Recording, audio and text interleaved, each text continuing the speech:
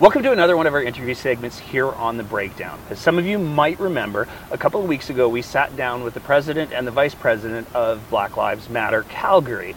Now that interview sparked a whole lot of conversations. We received a lot of feedback on it, and we want to try to expand on things a little bit, because one of the things that we've learned over the last year and a half that we've been doing the show is that it doesn't serve any good if you represent any group as a homogenous group that all share the same opinion, because the reality is that's simply not true. You take a look at Alberta, for example, and in Alberta, you could say that Albertans support the Conservative government, but there's a lot of people that aren't fans of the UCP. So saying Albertans is a generic term that doesn't represent the nuance inherent in everybody's different views. So today, we're very fortunate to be sitting down with social worker, community advocate, Lana Bentley, to help provide a little bit of an alternative perspective on what systemic racism is, how it affects people, and hopefully what we can potentially do about it. So first of all, Lana, I just want to say thank you so much for joining us today. It's nice to see you again, Nate. It's nice to see you again, too.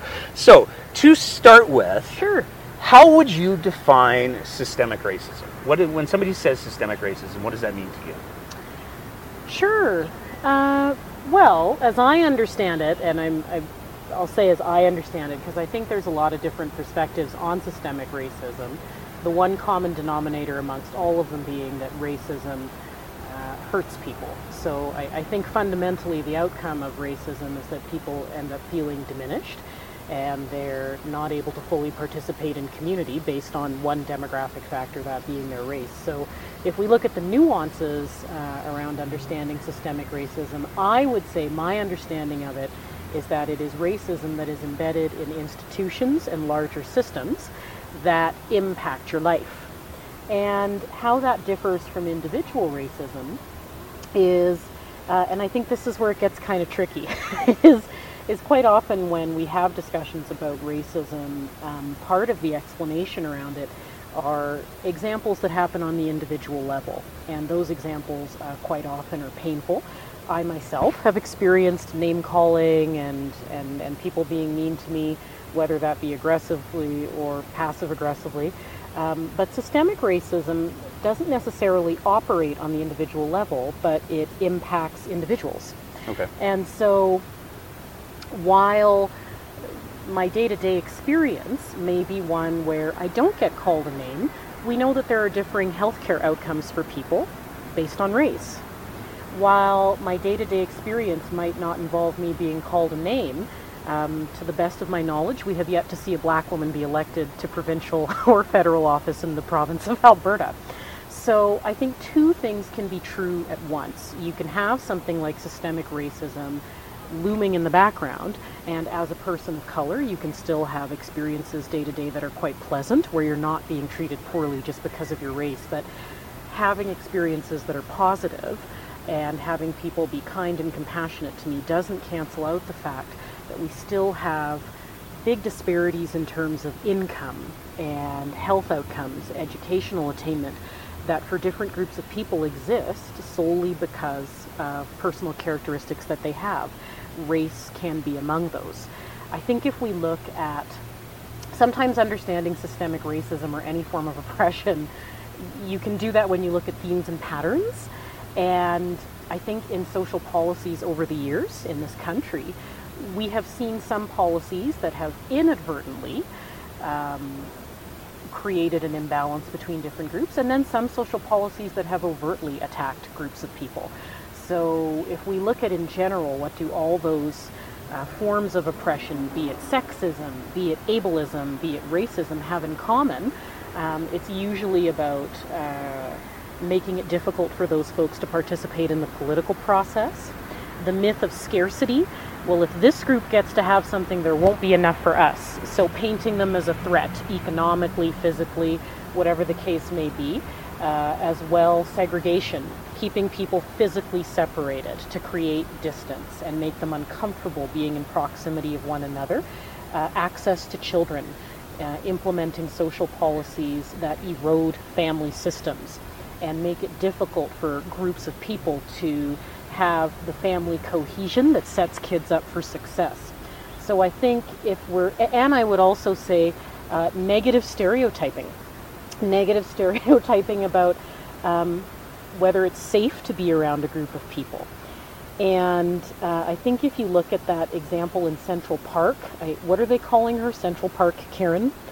Oh, yes, the one who said she was going to call the cops because the guy was walking his dog. Yeah, and what's interesting is when you look at that example, beyond the fact that she was clearly lying, the reason that was so painful, I think, for a lot of, sorry, I'm creating a bit of a rebound sound there, but I think the reason that was especially painful is you may have noticed, for those who are watching this video clip, that some African American folks referenced Emmett Till. Mm-hmm. That was a 14-year-old African American boy who was lynched and murdered because it was alleged that he whistled at a white woman. The thing about systemic racism, like I said, is that it's looming in the background, and sometimes it is expressed in aggressive social policy meant to attack a group, i.e. residential schools. Mm-hmm. And I'm not a member of the Indigenous community, so I wouldn't dare to claim that I understand their experience. But as a non-member, I can say residential schools were racist, they were harmful, and damaging. But if you think about why that Central Park call was so troubling, beyond lying, beyond engaging emergency services needlessly, beyond hurting another individual, she said a black man. Mm-hmm. And part of what that speaks to is the social conditioning that I was talking about earlier, which is myths about whether it's safe to be around a group of people. Fair enough. So you don't necessarily know that you're being conditioned in those ways, but I have 2 sheepdogs, and sometimes I joke that all of a sudden I'll turn around and they've herded me into a corner in the house, and I'm like, how did I get here? And I think that what's really dangerous about systemic racism and other forms of oppression is that over time you end up in a space where I don't know where I learned that certain groups of people are dangerous, but I know it. And I know that if I say that that group is coming towards me, law enforcement will react a certain way. So when we're talking about systemic racism, I think it goes all the way from those blatant forms of discrimination, i.e. residential schools, but more subtly, it can sometimes be about a lot versus a little. And when you constantly see certain groups of people in negative ways, that makes an imprint, and it influences how you behave whether you know it or not. And similarly, when you don't see groups of people in certain settings, for example, elected officials or in boardrooms or in management or leadership positions, that makes an imprint too. So I think the difference between systemic racism versus day-to-day racism, which is equally appalling, they're all bad, is that one is not necessarily in your conscious awareness, Nate, okay, but it has the power to influence and impact your life day to day. Okay. But like I said, the effect is, and it's not just on people of color, but I think it's around non-racialized people as well, is that folks may not even be aware sometimes of what's going on around them, or be able to tell that there is an imbalance or that there's a problem present. Well, it's interesting that you talk about the whole idea of being aware that you may have biases towards certain groups, like right. Very clearly in the example that you used, the Central Park Karen. Yes. She was aware of the fact that there's a paradigm that exists, mm-hmm. that black men are scary. Mm-hmm. Totally false, for the record, but that's a perception that a lot of people do hold. And one of the really fascinating things for me on this little journey with the show that I've had is when I've been talking to marginalized people, the scariest demographic that's out there is this guy. Really? Middle-aged white man. Okay. People are terrified of marginalized people, mm-hmm. I should say. I'm sure there's lots of white people who are scared of me because of tattoos and stuff, but To be fair, I've always known you to be nothing but a gentleman and a really nice guy. So, but the perception. We sat down with a member of the LGBTQ community a couple months ago, and I appreciated how candid she was. That in regards to who she's most on guard with, it's middle-aged white men, and I think that speaks to the fact that there is so much power that's been consolidated by middle-aged white men, that people who have experienced depression are automatically more cautious. And I think that there's probably significantly more validity in sort of that outlook than, oh, it's a black guy walking his dog, he's probably going to try to do something terrible. So it's just an interesting how backwards it appears to be. Right. And you know, Nate, I think just to build on that point, I certainly don't, like I said, two things can be true at once, and we do need to be denouncing and taking corrective action to address racism that happens on the interpersonal level as well as the systemic level. Yeah. My challenge to people watching your program, though, is to move beyond just wanting to address it at the interpersonal level. People should absolutely be kind and compassionate and civil and decent one-to-one. And what might happen if people think beyond the interpersonal aggressions? This is where I really want to hear sort of your thoughts on this, because one of the areas that this middle-aged white guy sees the conversation falling down to some degree, looking at the hearings that the City of Calgary held, for example, I think that those hearings where they allowed people to come and share their individual experiences with racism is critical. I think it's something that people need to hear a lot more about. But what I wanted to hear out of that I missed it, but that I didn't hear was, okay, so there's no question Canada has a problem with interpersonal racism, as you called it, as well as systemic racism. So the question that I want to know the answer to is, what's next? How do we have this problem? Well, what do we do now? Because if we all just go, yeah, that's a problem, and we look at it, it's still a problem. It's like if my dog craps on the middle of my living room floor, I can go, the dog crapped in the middle of the living room floor. But if everybody just sits on a couch and does nothing about it, there's still crap in the middle of the living room. So what I want to know is, how do we get the crap out of the living room? What? I think you're going to get a lot in the comment section Probably. about that analogy, as you should. Okay. No, but I see your point. I take your point. That's taken out of... I can see where you're going with that. You're taking me out of context here. To be clear, the crap is the racism. Yes. To be clear, that's what the crap is. I'm giving you a hard time, mate. I'm hassling you a little bit because it's fun. Oh, it is fair. And well, you know, I think, Nate, you might be discounting the fact that I think you tried it. You when we talk about systemic oppression, we're talking about social policy and processes that operate at the macro level. And you ran for office. Did. Strong showing too, damn it. But, you know, Nate, I think there's something really powerful in that. And part of my journey in running for office was, admittedly, I think the odds of me winning. Now, if I had, and somebody had bet on me, they'd be really, really rich today. But I was a long shot, and I knew that. But the reason I did it is because if we're talking about working to improve systems, and I'm an optimist in this regard, and I know that right now there's a lot of anger and pain out there around For sure.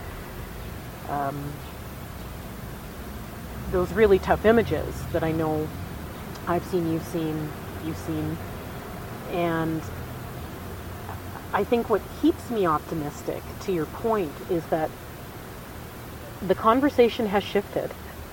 Definitely. Right? To people are recognizing that there's crap in the living room floor.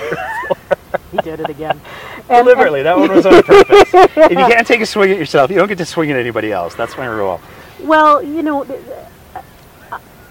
I think you took one of the steps, Nate, around what can you do, is you tried to become a part of the system because there were things that you valued and believed in, and you wanted to have your voice be at the table. Now, to be fair, I think we were both, I don't think we lost. We were second place runners up. Is that a nice way of saying we came in third? I came in third, yeah.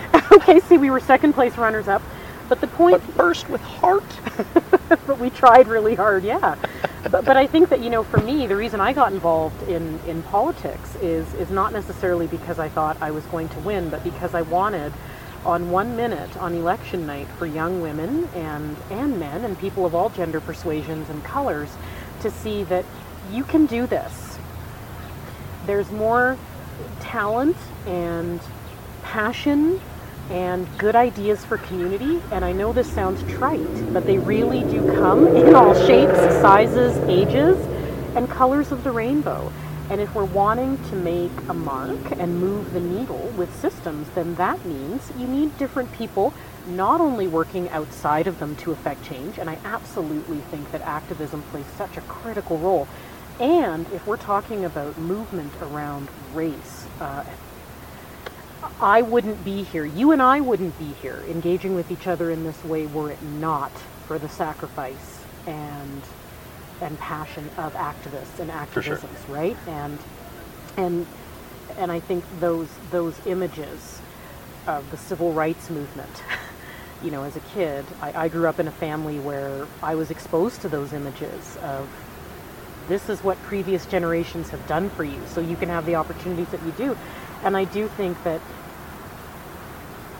I forget who the author is, but they said something to the effect of, I'm probably going to get this wrong, but outside of the system, inside the system, doesn't matter as long as you're working to make the system better or change. Okay. And so I think part of it requires activism, but part of it also requires people to start joining those systems and having their voices heard. So I do think that when we talk about representation and visibility, people like me, people like you, different voices, people with different professional experiences, we need to have those voices well represented in government, and not just one kind of government, one level, but all different levels of government. And we need to have that diversity of thought represented where those discussions around social policy are happening.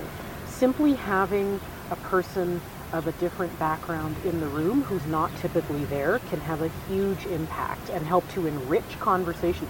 I honestly think that for the most part, most people in our community are doing the best that they can with what they know. Mm-hmm. Which is why, for me, I've made choices to try and give back to my community in the ways that I can, Nate. One of that was running for office, and I'm glad I did, because I reached my goal. For 1 minute on election night, young women who look like me got to see themselves on TV. Exactly. And she will run again, and she will win eventually. And because she's there, things will be different. And in the same way my parents said, you need to learn this, you need to see this, and the needle did move. Change never happens as quickly as we want it to, but it's still happening. What's that expression? Politics is the slow boring of hard boards. I've not heard that. That's cool. Yeah. But I think that it also represents how any kind of substantive change happens. One of the things that I'm cautious about in regards to the protests that we've seen is it's very easy to hold a belief in a group. Especially when some people might consider it to be, I'll use the word fashionable. Just let's really fill the comment section up here. But I think for some people, being able to say I went to a protest involving race and a protest against racism is a little bit of a merit badge that they can say that they had. And one of the things that I'm interested in exploring is how do we make those group decisions translate into the smaller decisions, where if I'm with a group of 50 people and someone says something racist, it's really easy for me with 49 people behind me to go, hey, you're a jerk, and you're wrong. But if it's just me, and there's a group of maybe 2 people Right. who are saying or doing things that are profoundly prejudiced, whether we're talking about towards specific races or towards different sexualities, whatever the case may be. How do we get people to the place where they're able to say, as a single individual, what you just said is not okay? I mean, that's really hard, because in that scenario, sometimes when you're in those smaller settings and you hear or see something that's inappropriate, I think it's very easy to imagine challenging problematic behavior when it's in an adversarial context, if that makes sense. But That's where I eat. So. But what if it's at a family gathering, and the person who's made the comment is a relative and somebody you care about? Yeah. Right? I think then it becomes harder, Nate, the closer that person is to you. You know, I think you're talking about that bystander versus upstander culture. Ooh, I like that. Yeah, and I think, Nate, what I've observed over the years, and I think there's room for multiple voices, which I think you were getting at in your interview, of there's many levers that we can pull to combat racism. What I've observed, though, over the years, though, Nate, is that while there are some people who harbor really, really troubling beliefs, the vast majority of people can and do change when they have a felt experience with an issue and when they're able to empathize with people they don't understand. Okay. I was watching a news story about gay marriage, and when that was still, well, I don't live in the United States, so I can't speak to whether it's a less polarizing issue now, but a couple of election cycles ago, there was people trying to enlist support in their communities when the issue was on the ballot. And I remember watching a news story where they said one of the most effective tools that they could use to help people have a more compassionate perspective to the issue was when they had volunteers go door knocking. Hopefully that, door knocking, I remember that. But they would actually have somebody who was door knocking who identified themselves as gay and said, "Can I tell you how this issue is affecting me?" Okay. Now, I'm certainly not advocating that when we're talking about racism, those who are racialized are constantly in a position of having to educate. Yeah. Sometimes racialized people just want to just have a day. Yeah, have moments where pieces of their identity aren't necessarily requiring them to justify or explain. But I think that the vast majority of people, Nate, do want to be experienced as kind and compassionate, and they do the best with what they know. And I think, to be fair, remember how I said issues around race, it's a little or a lot? For folks who've grown up in environments, and I'll share this story, for example. I teach at the university part-time, and at the end of semester, it was the last class, and some young women stuck around just to say goodbye, and one of them was black, and she said, "Just so you know, you're the first black teacher I've ever had," and it was a really cool experience. and I thought to myself, that's unique feedback. but it occurred to me that Can I ask what you were teaching? I was teaching nursing and social work students. Okay. Yeah. And it was a surprise for me to hear, because she's obviously younger than me. And I thought, wow, we're still in a context where having a black instructor is unusual. And it got me thinking about, for how many people have I been their first black supervisor, or their first black therapist, or their first black manager. And until you have those experiences, sometimes you genuinely don't know what it's like, and you don't know how you're going to react. And so I think that as we move forward, Nate, in calling people not necessarily out, but calling them in and saying, can I tell you a bit about how that landed with me? Like a joke. I think, and we often pass, I was just kidding, but sometimes I'm like, now what about that comment merited the status of a joke? Do you know what I mean? Well, was it funny, I think, would be the first question. Was it funny, or was it just kind of a mean-spirited remark about somebody because they happen to be of a certain race, gender, or sexual orientation? So I don't think there's anything wrong with gently highlighting for somebody, can I tell you how I heard that? I often work from the premise that for many people, they are blissfully unaware of how what they're saying is read by somebody different, because they haven't had the life experience, Nate, or they haven't received the feedback, or they genuinely thought it was okay and it was a joke because they'd never heard otherwise. I think those are the moments that are really rich. And you did door knocking. You know what it was like to try and connect with somebody in 30 seconds or less. And when you know what's important... I was really bad at the 30-second rule. I think my record was like 49 minutes at one door because I was confronted with just so much, oh, wow. I'll use the word ignorance, and I'm just not wired in a way that I was able to be like, all right, you're wrong, goodbye. But you know what was interesting, and I'll comment on that because I think it dials into our conversation, is when I made the decision to run, I didn't know what that was going to be like for people, because for many people, I think I was the first black woman who they had seen run for office. And so they were telling the truth, and their reactions to me were genuine when they were like, this is weird. So for many people, when I had those responses, and I want to be clear, people didn't say anything that was blatantly racist, but you know how there's a vibe sometimes where you can tell people are looking at you like this is odd, and I did get feedback from a few folks that this was their first time encountering somebody like me in that process. And you know, as exhausting as it was to have those conversations, it was important. And I remember after a town hall or a community forum, a woman did come up and said, "You're about the most different person I've ever seen run for office. And normally, I wouldn't see myself supporting somebody like you, but in hearing you talk, I liked what you had to say, and you've challenged me."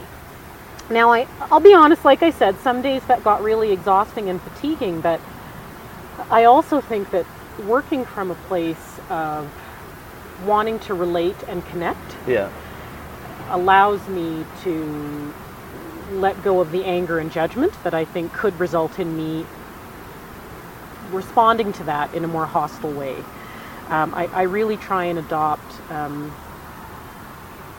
I don't know why, but I'm thinking of mindfulness, just beginner's mind, which is just approaching situations from a place of non-judgment and just trying to understand what's real for you, what's real for me, and where can we engage somewhere in the middle. And I find it quite helpful, particularly in these times when there's a lot of pain and a lot of anger and frustration. I want things to change too, Nate. Yeah. I remember it must have been 12 years old or 11, and the Rodney King tapes, and to a certain extent, you know, seeing George Floyd, it brought back not old memories, but it brought back all the active memories of the buildup.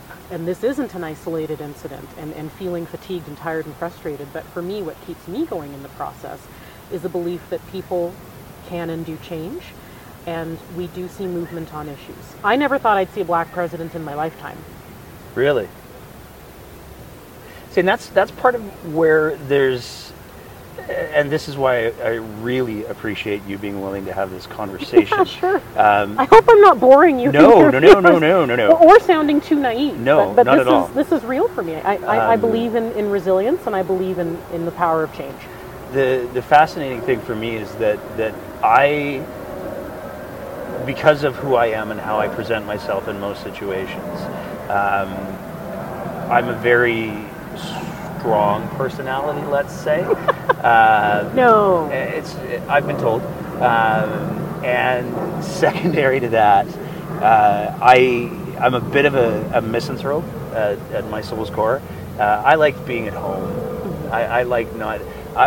when there's work that's presented in front of me that I look at and I go, somebody's got to do something about that, then I'll go and do the thing. Mm-hmm. But if everything's good, I'm happy to just sit at home playing my guitar. Unfortunately, we don't live in those times, and certainly the more aware that I've become of the times that we're living in, the more I go, it's probably not going to happen anytime soon.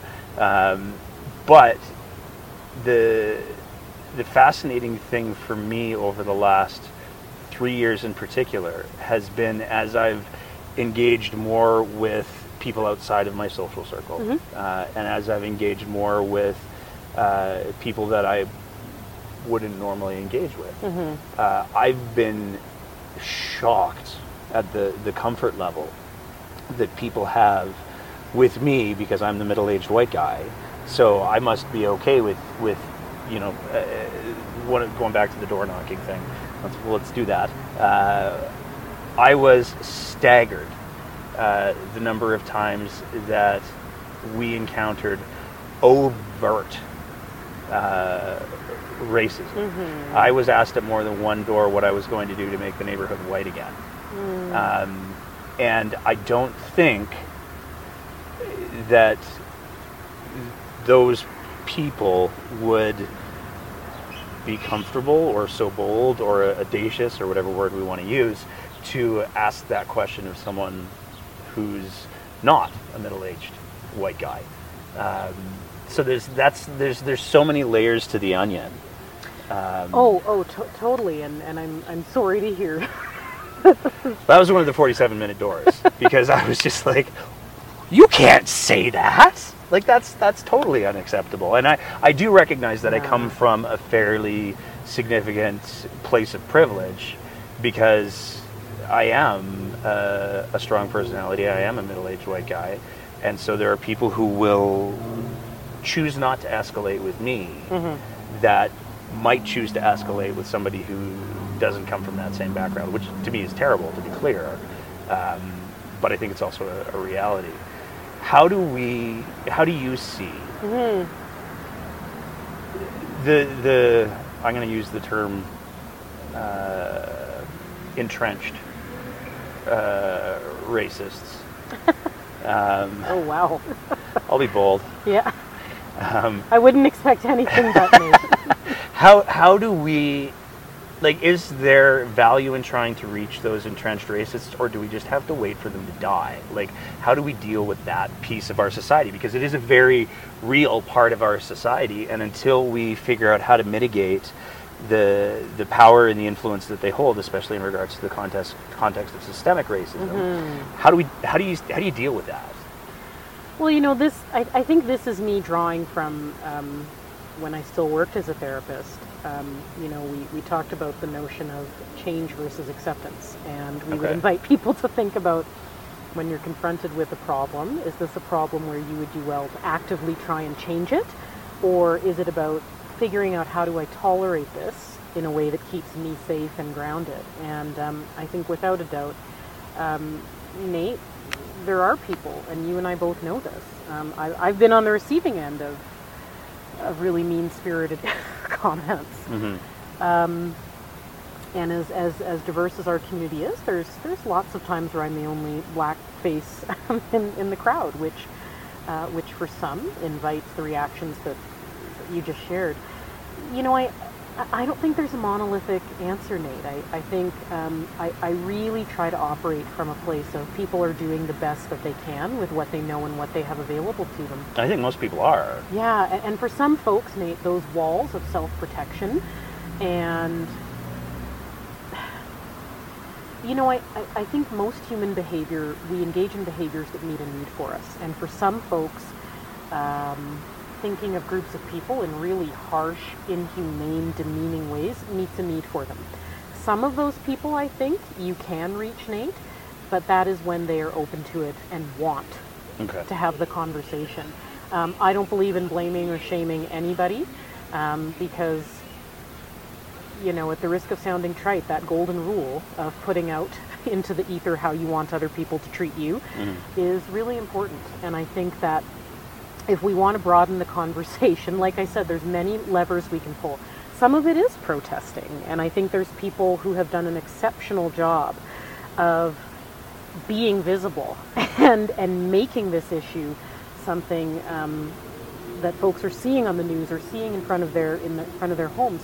I think there's other people who are choosing to do mentorship and prepare the next generation of strong leaders to step up and do the work that we want to see them do on boards and in senior leadership levels, in think tanks, running for office, sitting on those councils, sitting around the table and joining those discussions where important decisions are made that impact people's day-to-day life, though not minute to minute. Social policies that work for everybody. Social policies that make sure people have access to the resources that they need to thrive. And I think that there's different ways that we can do that. Now, on an interpersonal level, Nate, if you're asking, do I think that people should have an argument with somebody who has fairly entrenched ideas about racism? It depends.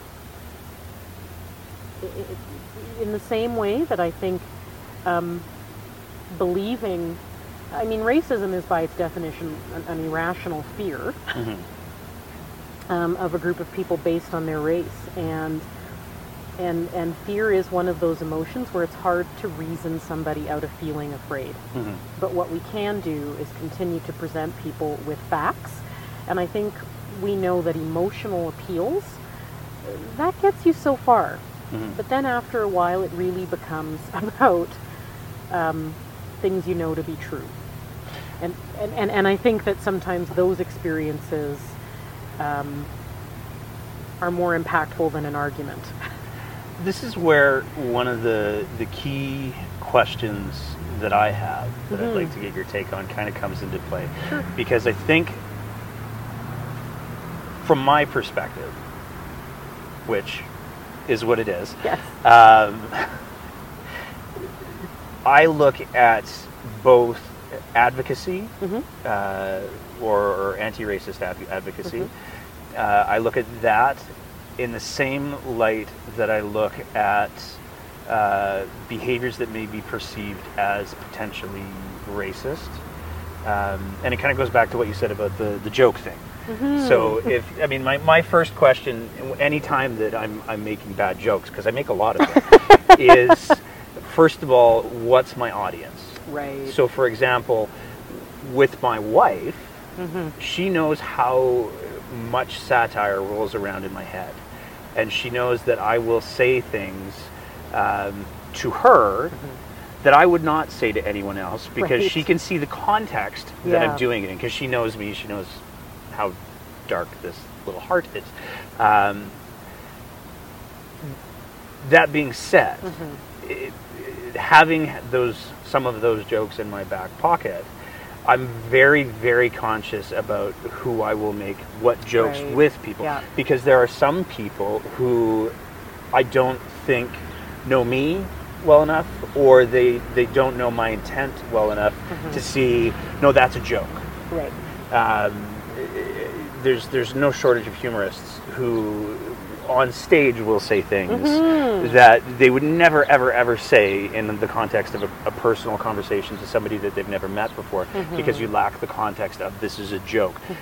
At the same time, the behaviors that some people perceive as racist, I think very often come from a place of a lack of awareness of what the audience is. Right. And so I'm curious for you, because your experiences on this particular subject matter carry a hell of a lot more weight than mine, how much in an interaction with somebody, whether or not it's them wanting to advocate, or whether or not it's them potentially saying or doing something racist or prejudiced, how much does intent measure into that for you? That's a really tough question, Nate. Well, we try to balance out like the crap on the living room floor with some deep stuff otherwise. Yeah, well, okay.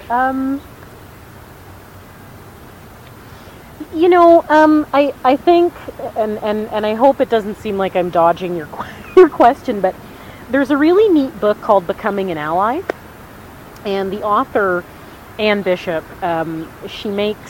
she has this idea that even if you're not a perpetrator, there's probably times where you've been a perpetuator and you've inadvertently done something that may have caused harm or reinforced an unhelpful dynamic, but you may not have been coming from a place where that was your intention. And so, at the end of the day, Nate, I think that along the way,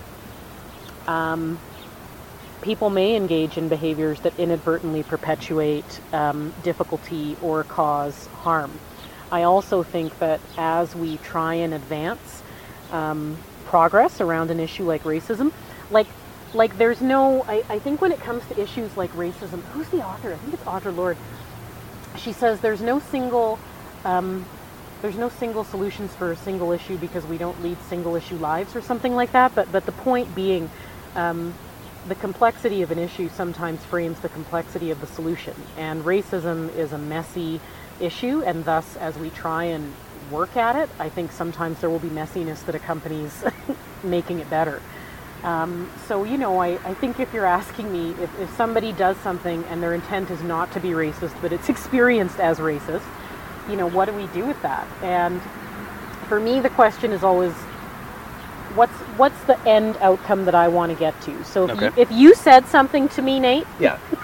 I feel like you'd let me know. Well, if you said something to me and I'm like, that was kind of weird,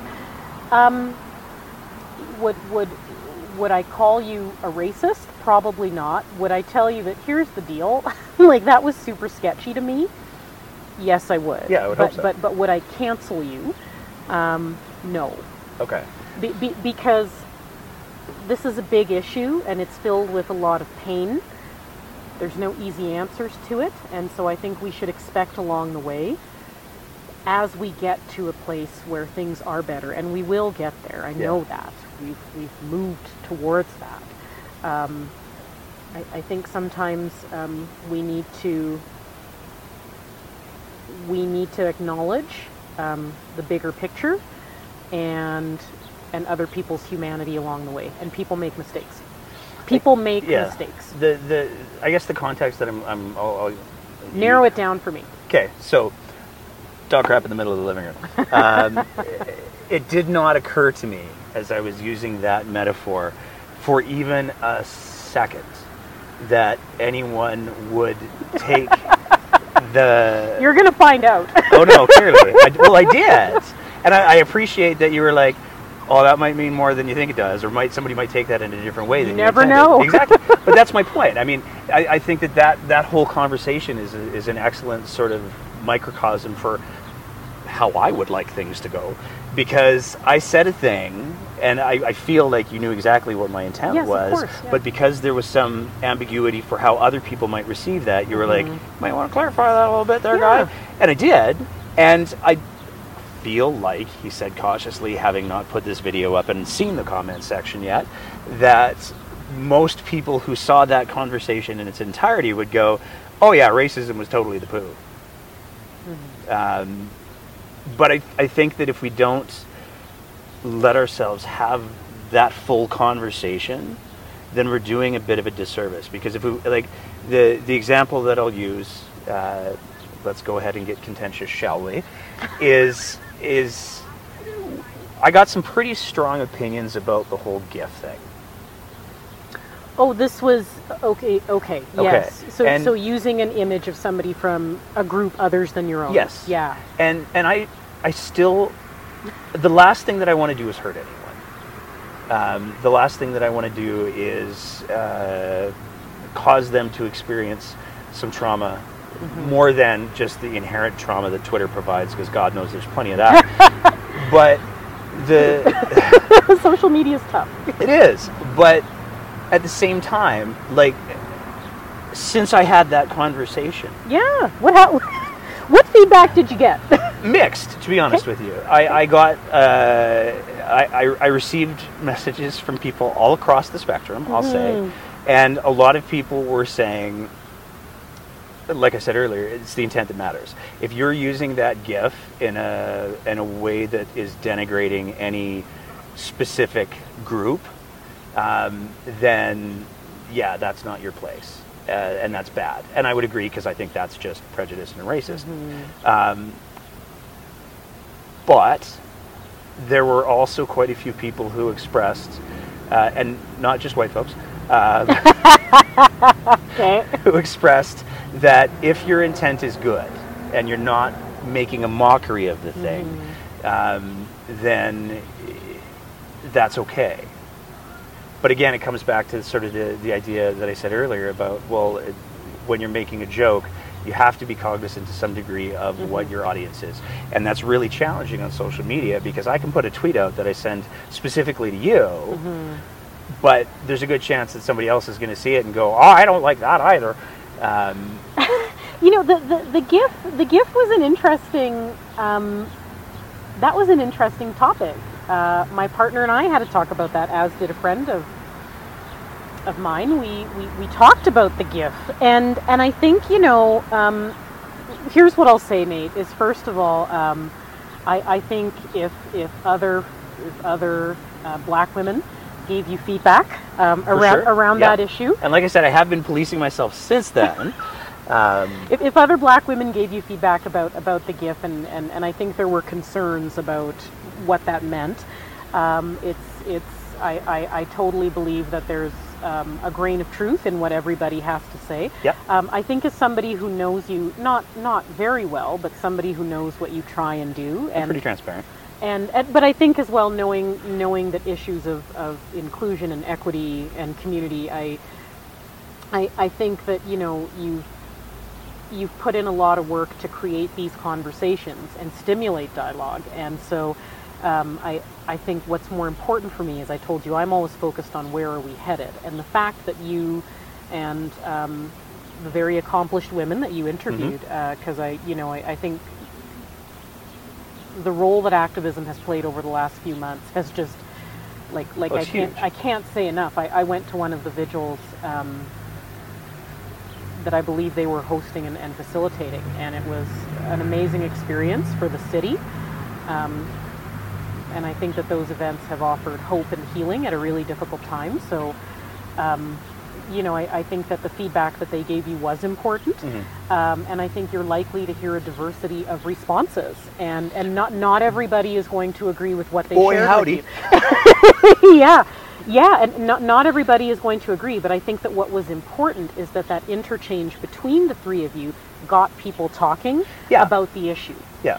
And I think as it relates to moving the needle, because of that conversation about gifts, you may invite somebody who's at work in an office environment to get a gift, and maybe they will go to their colleague and say, can I tell you, I'm not sure that you should have sent that, man.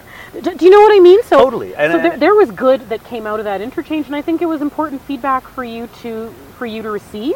And I think it was equally important for you to share your perspective on, let me tell you what it meant when I posted that gift. Yeah.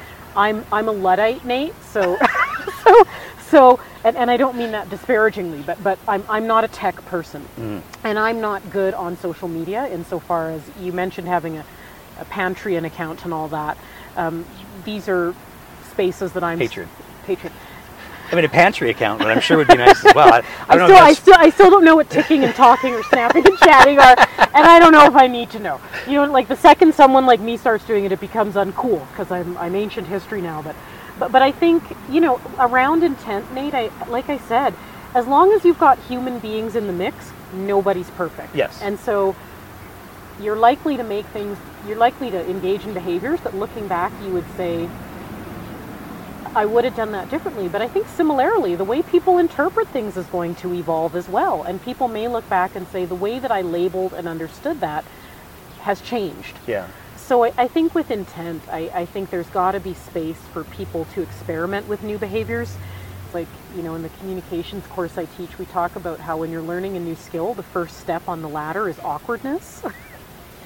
Nobody gets to be good at combating complex social issues overnight. Yeah. We all get better and grow as we go along. Yeah. One of the other things that I'd like to sort of get your take on, because I think that there's, like I said, I don't believe that to represent the viewpoints of any group as homogenous is productive. Sure. So the next thing that I'd kind of like to get your take on is the whole, what does appropriation look like to you? Cultural appropriation? Yeah. Oh, that's a tough one, Nate. Like, how do you delineate between somebody who is enjoying an element of another culture that's not their own, right? And somebody who is trying to present themselves as inappropriately being from that culture. So, like, what's her name? Denazel from the States there, who was the white labor. Oh, like that's appropriation. I don't think that's up for any. Rachel yeah, Denazel, yeah. She's like, with the NAACP. Yeah, like that's appropriation. If you're white and you're saying that you're black, I think you're appropriating. I feel like that's a pretty clear example. Right. But there's a whole lot of gray in between. I'm gonna straight up pretend to be black when I'm not, and I like Public Enemy. So do I, and so I will say this, in part of the, and Nate and I haven't seen each other in close to a year in person, but we both love music. Yeah. I was honestly, because your punk rock background, I was like trying to get my hands on a Bad Brains t-shirt. Because normally I wear like the political satire t-shirts, but I was like, man, if I can get my hands on a Bad Brains t-shirt, that would kick ass, but I couldn't get one. So Nate and I both love music, and you're more of a punk rock guy, yeah. Fair to say, and my grandma, who passed away a couple of years ago, but I'm actually of blended origin, if you will. So my mom's Chinese and my dad's black, and my grandmother on my mom's side actually bought me my first Public Enemy CD for Christmas, and so the influence of hip hop in my life started at an early age, and from some sources you wouldn't have typically expected. But I think when it comes to cultural appropriation, here's the thing. I think that black culture is just so rich and amazing.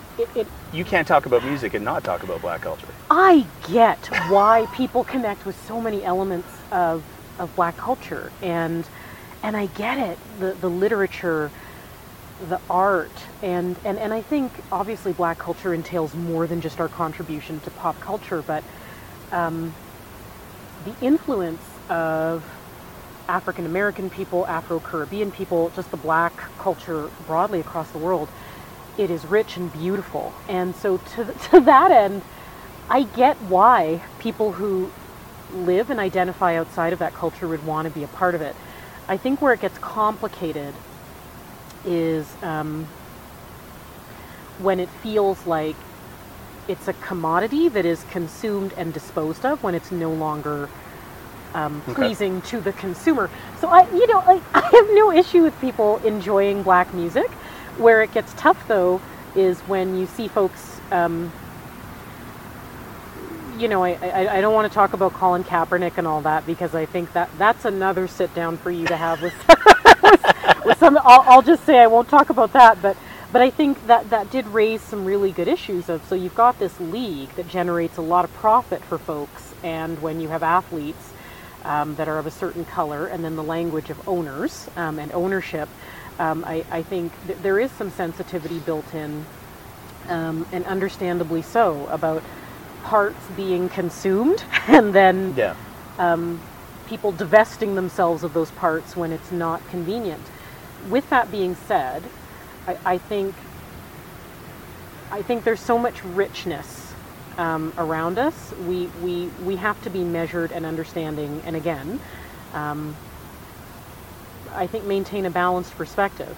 Now, are there people who have profited off of the work of black folks and maybe not been there for the hard times? 100%. Mm-hmm. And that needs to be named and changed when that occurs. Have we also seen white folks acknowledge that they have profited and benefited from black culture? Sure. I was surprised. Justin Bieber, and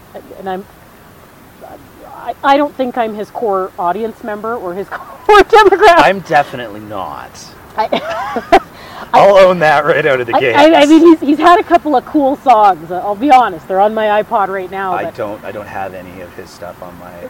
Well, you should check out his track. You should check out his new album. It's cool, man. Okay. But he tweeted that he has benefited from African American producers, African American influences on his music, and he has directly benefited from that. And I think he did a social media post to that effect, saying, where would I be without black culture? And so I think part of it, Nate, is helping people recognize when they need to be more aware of how they have benefited from black culture. Okay. And I think as long as there's the acknowledgement of that and a respect for the people who are producing the work and producing all this awesome. Eminem would not be Eminem without Dre. There's no question about that. And anybody who argues it is just wrong. Yeah, and you know what's really interesting is I think in recent years he has become incredibly vocal about issues around race. Yeah. And I think it's awesome that artists like him are doing that. So I don't know, what else have you got for me, Nate? Well, I mean, how into the weeds do you want to get here?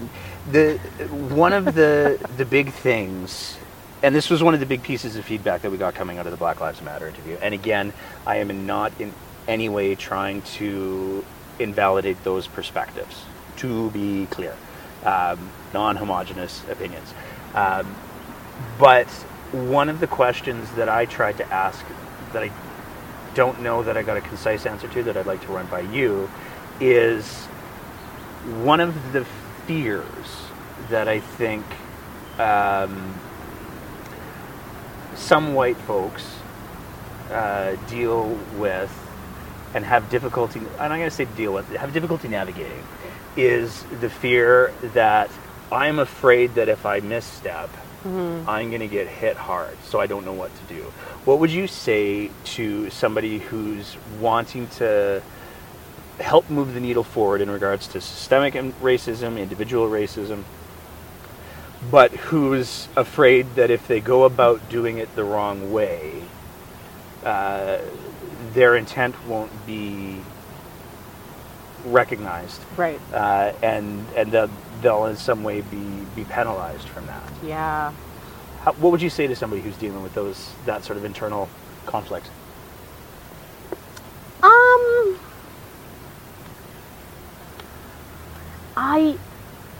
I think that part of what comes with stepping into the space of solutions and getting active is you need to anticipate that you probably will make mistakes, and that will bring about difficult feelings, and you should keep trying to be helpful anyways. Okay. Because that discomfort, I think it's, and to be fair, I think I see your point, in that we have seen some people who have, we've seen celebrities who have tried to make a comment and then holy Hannah, have they received negative feedback. But I think that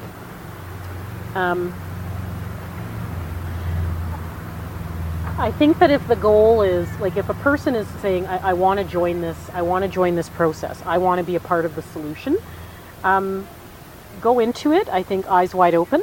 Expect that you probably will feel uncomfortable. Expect that you probably will get some kind of constructive challenge about how the perpetuation, right? Remember how I said you may not be a perpetrator, but you might inadvertently perpetuate something unhelpful. Be open to that feedback, notice the discomfort, and keep pressing forward and trying to do better. Okay. You have to grow. I think that I don't know if it's realistic to expect that you're going to be a part of generating solutions around such a complicated, painful issue and not yourself have to experience some measure of discomfort. And I would say that sometimes experiencing discomfort makes us actually better allies or upstanders or accomplices. I think that those moments of, holy, I just received feedback that what I did was othering, or I took the focus away from a person whose voice needed to be heard. Learn from that and grow from that and do better tomorrow. Okay. Can't change it, but the good thing about history is that you can add to it. Okay. Do you think that there's... The question that I want to ask is do you think that there's value in sourcing out as many different opinions from people within that racialized group to find out, did I just run into an angry person? Did I misstep hugely? Is there there's a pretty big space in between those two spaces, or those 2 points? Right. Do you think that there's value in one of the concerns that I have? To be very direct, one of the things that I was really uncomfortable with the conversation that I had was the comments that implied that any racialized people who did not share those views were still slaves. I didn't catch that. Okay. Yeah, I asked at one point, and they said, well, I could have freed so many more people if they'd only known that they were slaves. And that, to me, is an incredibly dangerous argument to wield. And I would really like to hear your thoughts on it, because I'm obviously, again, I recognize in the context of that conversation, probably the least experienced demographic that there could be. But what's your take on that? Like, if we start to throw down absolutes in these complex conversations, is that necessary? Do you think? Like, am I missing something?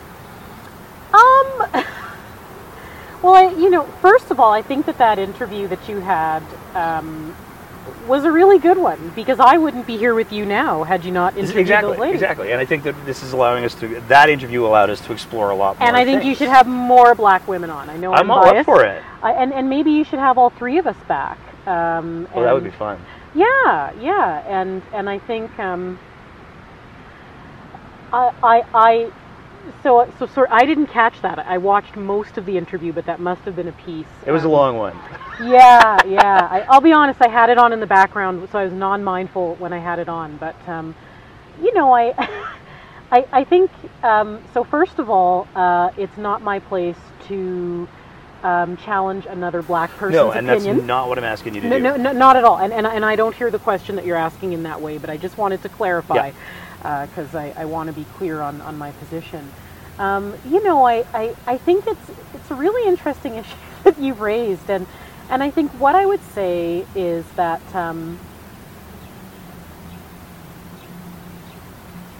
I would agree that Black people do have a shared experience of Blackness insofar as we know what it's like to have people come to judgments about you because you're Black. I would also say that it's really challenging to be a part of a racialized group, in that, in my experience, people don't necessarily understand that even within a group that might have one common experience, there's still diversity within that group. And so, I think the comment, as you've explained it to me, is certainly an interesting one. Okay. I think what I would say is this, Nate, and going back to when I ran for office, I actually got feedback for people: you're running for the wrong party. You should be running for this party because they're the party that best represents the perspective of women and racialized groups. And I said, I hear you. Such a great way to start a response. I hear you. And let me tell you how the assumption that all Black folks should vote for a certain party because that party is perceived to have our best interests at play. And it has nothing to do with the party they thought I should have ran for. But I would tell folks, let me tell you how that perspective is kind of racist. Yeah. And I think that what's really, really cool is that we're starting to see a greater appreciation that diversity and an appreciation of diversity doesn't just mean acceptance and celebration of people around race, but also an acceptance and celebration of recognizing that groups of people can be nuanced and diverse within that community. And so if some Black people have that perspective, I respect it. I would say it doesn't necessarily fit for me, and that's okay. Yeah. And I think that it's great for the divergence of opinions to be given a platform and oxygen. So I think you should have all of us back together. I I don't know if they'll come back. I will extend the invitation. Don't be so hard on yourself. I think they might, and clearly that interview... I would hope so. I would love to, because this is one of the challenges that I see in our national conversation, mm-hmm. and I'll pivot to First Nations on this, is the notion that all First Nations people think the same thing, because you could not be farther from the truth if you tried. And I think that principle applies to any demographic. So to say that all white people think the same thing is profoundly ignorant. To say that all Black people think the same thing is profoundly ignorant. If we don't allow the space for these nuanced conversations, then all we're doing is building more walls under the guise of tearing them down. And I don't see that as, we're just playing Tetris at a certain point. But Sorry to interrupt you. Yeah, no. I'm just thinking the CPC leadership race resolves this weekend, yeah? And isn't one of the, I think right now there's a very interesting race where one of the finalists, I shouldn't say finalists, it's not like that, but one of the candidates who's doing very, very well is a black woman. Yep. And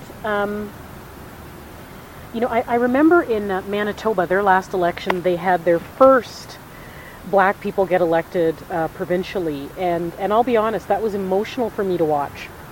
And I celebrated all of the black people who got elected that night.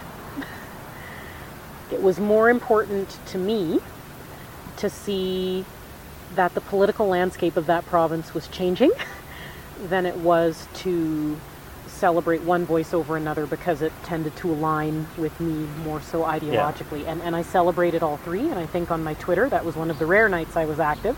I did say, isn't it great that these three people got elected? Because what it means is that there's space now. Yeah. And I celebrate the voices and contributions of black people, and I totally appreciate that there's diversity within a community. So I think, what an interesting statement. You know, I'd love to know more about where they were coming from around that. I'd love to hear more about that perspective. It came as a response to me saying the wettest thing that I said in an interview, which I prefaced by saying, this is going to be the wettest thing that I say. So you kind of set yourself up. Oh, no.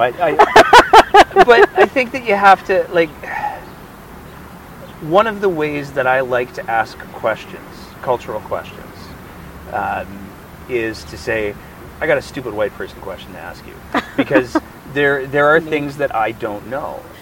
I meant what I said earlier, Nate, that I think you need to keep having discussions about systemic racism on your program, and I'm. Oh, we're going to. And I think you should have multiple people on at the same time. I really do. I think I think something really cool could happen if you. Like, have you done that before? Have you had a panel on this? No, but I was actually just going to say... That'd be awesome. I was going to throw you under the bus with that. If we thought I was being helpful. Were able to put together a panel, would you be willing to be a part of that? What's it about? Well, no, like, one of the things that I would ultimately like to see happen, and I'll put this out to the ether, is I would like to get a variety of racialized perspectives on systemic racism. Yeah, that's a great idea. And I would love to do a panel where we have people from the black community, people from the Asian community, people from the East Asian community. Yeah. And I'll ask a bunch of dumb white people questions. Because I'm good with that. Continue. And it seems to be my strength anyways. And see if we can have a robust conversation around that. Would that be something that you'd be game for? Yeah, that sounds really good. And what I like about the process that you're engaging in, Nate, is I think the fact that you're having multiple conversations about this speaks to the fact that this is not a one conversation issue, and it will take persistent attention and focus for us to move the needle. And I think my observation is, anytime, you know, that tape with George Floyd,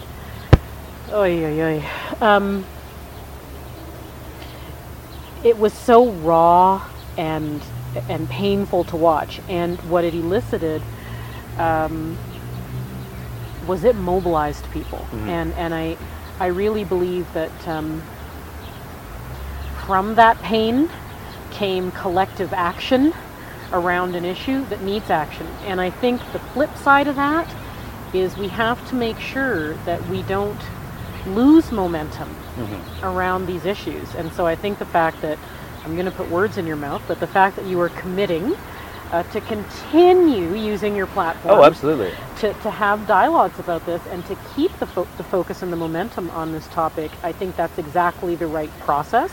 And it's exactly the right process. That's not putting any words in my... If the breakdown exists for any reason, it's to be able to try to facilitate more nuanced conversations of issues that people like to grossly oversimplify. Right. Now earlier, before the battery... Are we going back to the dog poo now? No, we're not.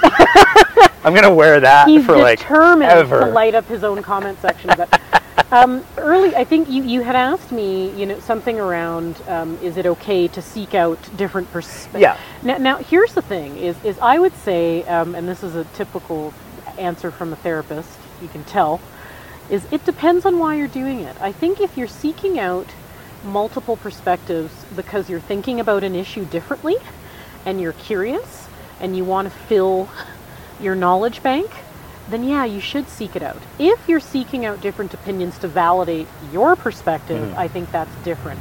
And that's why I said earlier, when you choose to say, I want to get involved, do so and recommit to that every day, but know that there will be days, weeks, and months where you might feel a bit deflated or a bit vulnerable or a bit awkward. So I think it really, to your point about intention, it depends on your intent in seeking out the perspectives. I think I've probably said a lot of things today where if we did the concentric circles, it probably overlaps with a lot of other commentary on race and racism. I've also said some things that are outside of that, and you seem completely open to it. And so what I would say is there's absolutely, this is what people need to be doing, I think, is filling up their knowledge bank and hearing from different folks. If the intention is every conversation makes me better and pushes me to think and informs me showing up and behaving in ways that is helpful overall. If it's just to seek out validation for I knew I was right, to be fair, that's not super helpful, and I think feeds into the fatigue that racialized people feel sometimes of, so I disagreed with you and now my opinion's being discounted. And I think that I can totally appreciate how it does boil down to your intention around why you're doing it. And I think the reason I'm here today is just to keep, you're curious about the issue and you want to keep momentum and focus on it. And so I imagine in the coming weeks and months, Nate, you will have many people of color. You will have many BIPOC community members, and you'll keep it up. So I won't be the last for what opinion you hear on this. No, for what it's worth, I actually took a look at who we've interviewed over the last year and a half, and the folks like me are definitely in the minority in the show, and I think that that's important because there's no question in my mind that if a middle-aged white guy wants to have a platform, he can have a platform. I'm proof of that. We're on my show right now. That's true. But that's true. This is not the Lana Bentley hour. Well, it would have had a way different energy. I think it probably would. But the point that I try to make of that is that if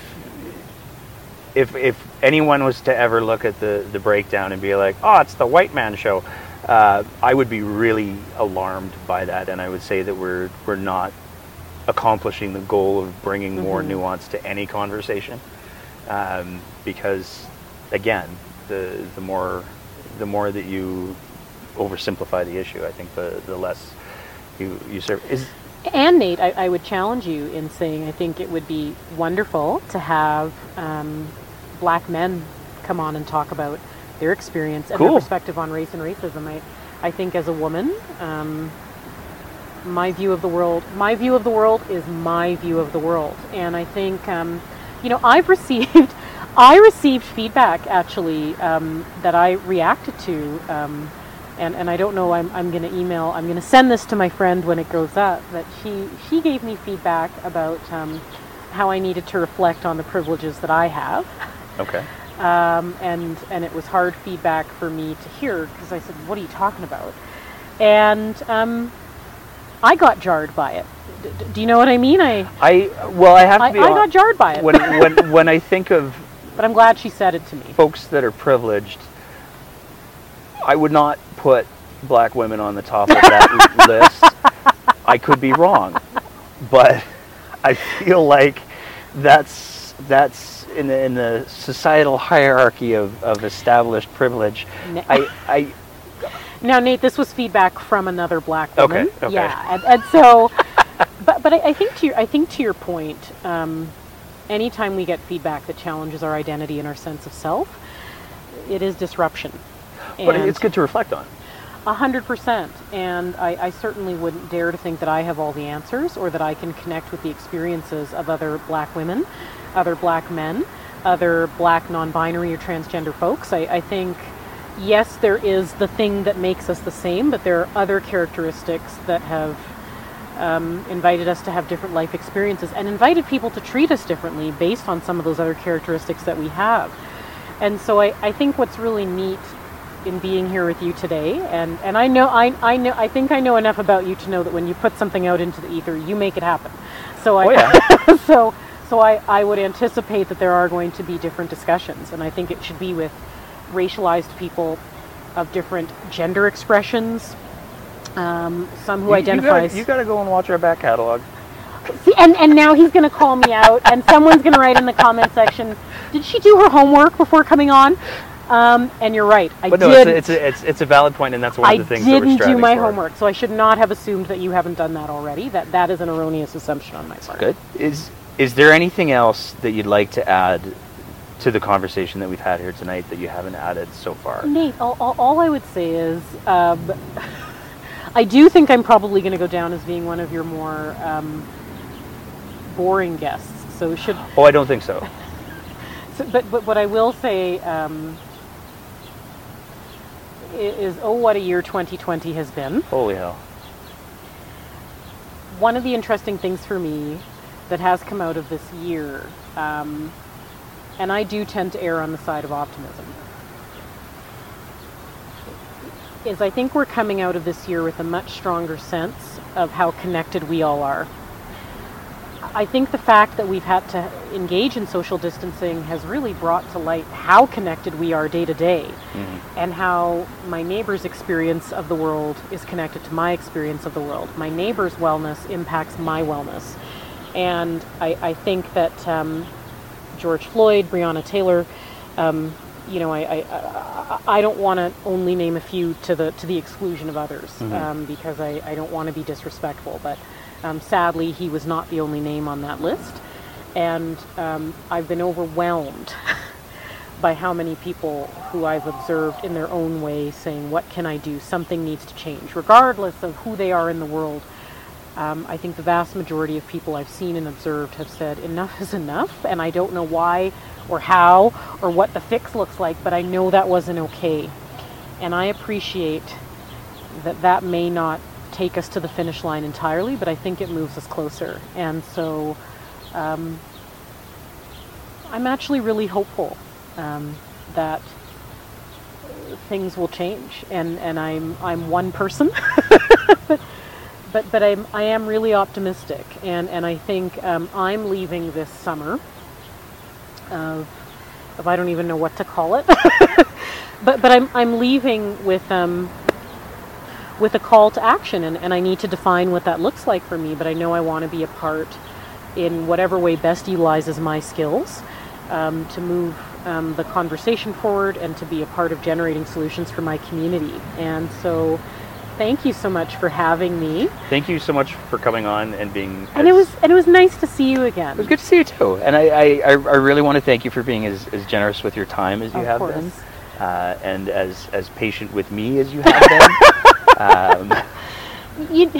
I think what I will say, Nate, is, and like I said, I'm sure, people on social media can be unkind, and so I have no doubt that people will leave comments, some affirming and some not, but I really think people are doing the best that they can, and I think if people are coming from a place of curiosity and wanting to make their community a better place, good things will come. So all I'm trying to say is I don't know what comments will look like. I've never sat down for a podcast. Is this a podcast? It's a podcast, video, web series, multimedia experience. Oh my goodness. I know it's not Snapchat, and I know it's not ticking and talking. It's too short. It's way too long for both of those. And there's no music or choreography, but I think I would just say, hope that you're able to keep this energy in your willingness to have different perspectives and voices on such a critically important issue at a critically important moment of time. And it was really nice to see you again, and I'm happy to have been here. Thank you so much. As always, if you appreciate the kind of content that we're trying to produce here at The Breakdown, please consider signing up as a monthly supporter at our Patreon site at www.patreon.com/thebreakdownab. And if you're listening to the audio version of our podcast, please consider leaving us a review and a rating. And don't forget to like and follow us on Facebook, Twitter, and Instagram, all at The Breakdownab. Thank you for your attention.